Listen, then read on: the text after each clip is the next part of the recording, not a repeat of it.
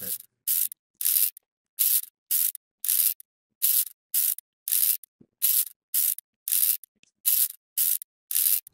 All right, lady, what is this? This is a 2.1 inch 480 by 40 display. We've showed this off with our Qualia ESP32 RGB 666 driver because this is a raw TTL display. But what's new is that we now have a driver for the capacitive touch. Yay! Thank you, Melissa, for writing the driver. Normally, these displays use a focal tech chip, but this one actually uses like a CST, who knows, some other manufacturer for the capacitive touch, but she did a great job doing Arduino and CircuitPython libraries.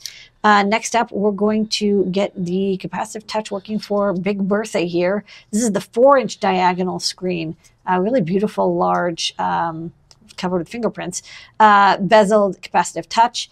This one has a separate little tail for the cap touch, but we'll make a little breakout for it and hopefully get this one up and running soon. So lots of round touches.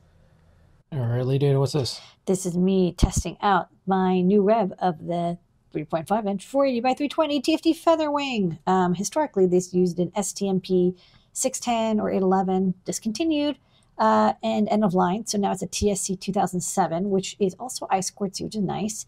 Added a STEMMA QT port. Still has the SD card, reset on off. Oops, forgot to pull up resistor.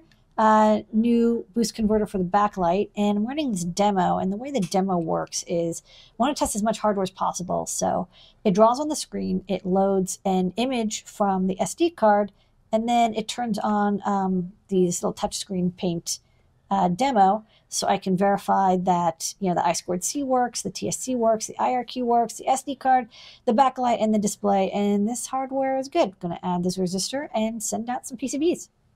All right, lady, what is this? Well, I had a bunch of time yesterday thanks to having a day off at Adafruit. We give everybody the day off, which means I can work on some hardware. This ICN 6211, it's a DSI to RGB TTL converter. So on the other side here, I've got this beautiful 4-inch by 720 by 720 screen, but I'm going to get it working with like these round displays that I've got, capacitive touch, bar displays. I've got here my Pi 5. I've got the cable adapter. I'm using my Pico probe to do the console debugging for the kernel hacking. I got a mouse here, and then this is going through the DSI connector to the CTL display, and it's like a full speed display, and I can like use my mouse and click things, and I can open up a web browser. And right now what I'm working on is configuring the ICN 6211 automatically using this ATtiny 1616. And then what I've got here is, here is my little CP2104 to UPDI converter. So there's a ton of stuff going on here. Hold on, let me restore my graphics. But what's really nice about using DSI is it's like full color, 24-bit, beautiful, high speed, much better than SPI TFT displays. So it's happening, coming soon.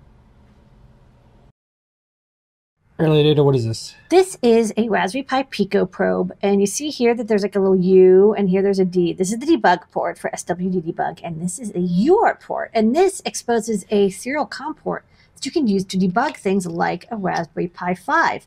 So if you want to set up your Raspberry Pi 5 and you don't want to SSH in and you want the debug output, you can connect to the little UART port here. It's a JST SH3 using the Pico probe and the cable that comes with it. And here it is in the shop, so $12.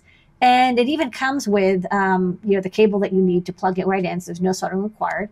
And then it shows up in, like here, it shows up as a serial port, not the Scilabs one, this one, COM8. And then I just use PuTTY, and I'm in, and I can like edit my device tree overlay stuff. What I'm working on is trying to get these cool displays working. So I need to be able to log into the Pi 5 and debug some kernel stuff. But it's happening, and this is a cool, handy trick if you have one of these. All right, and live to the top secret.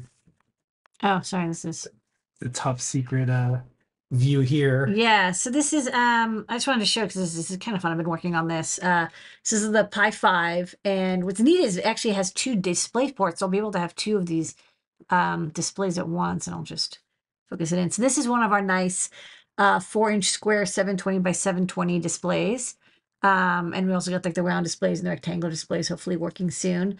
And this is going through our the ICN 6211 dev board. I have to do a couple changes to this board, so it's not quite ready yet. But it connects through the TTL to this chip that then converts it to be able to take DSI data from the Raspberry Pi. And you know what's nice about the um, the DSI interface is how fast it is. So there's no tearing.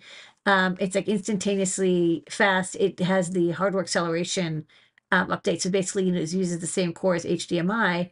And I don't think this has internet because I think it was using Ethernet. But let me see, I can open up a browser. And you know, if this was working, I could connect to the internet. Oh yeah, the internet is like, hey, I'm not working. Um, Mm. oh yeah, I don't have.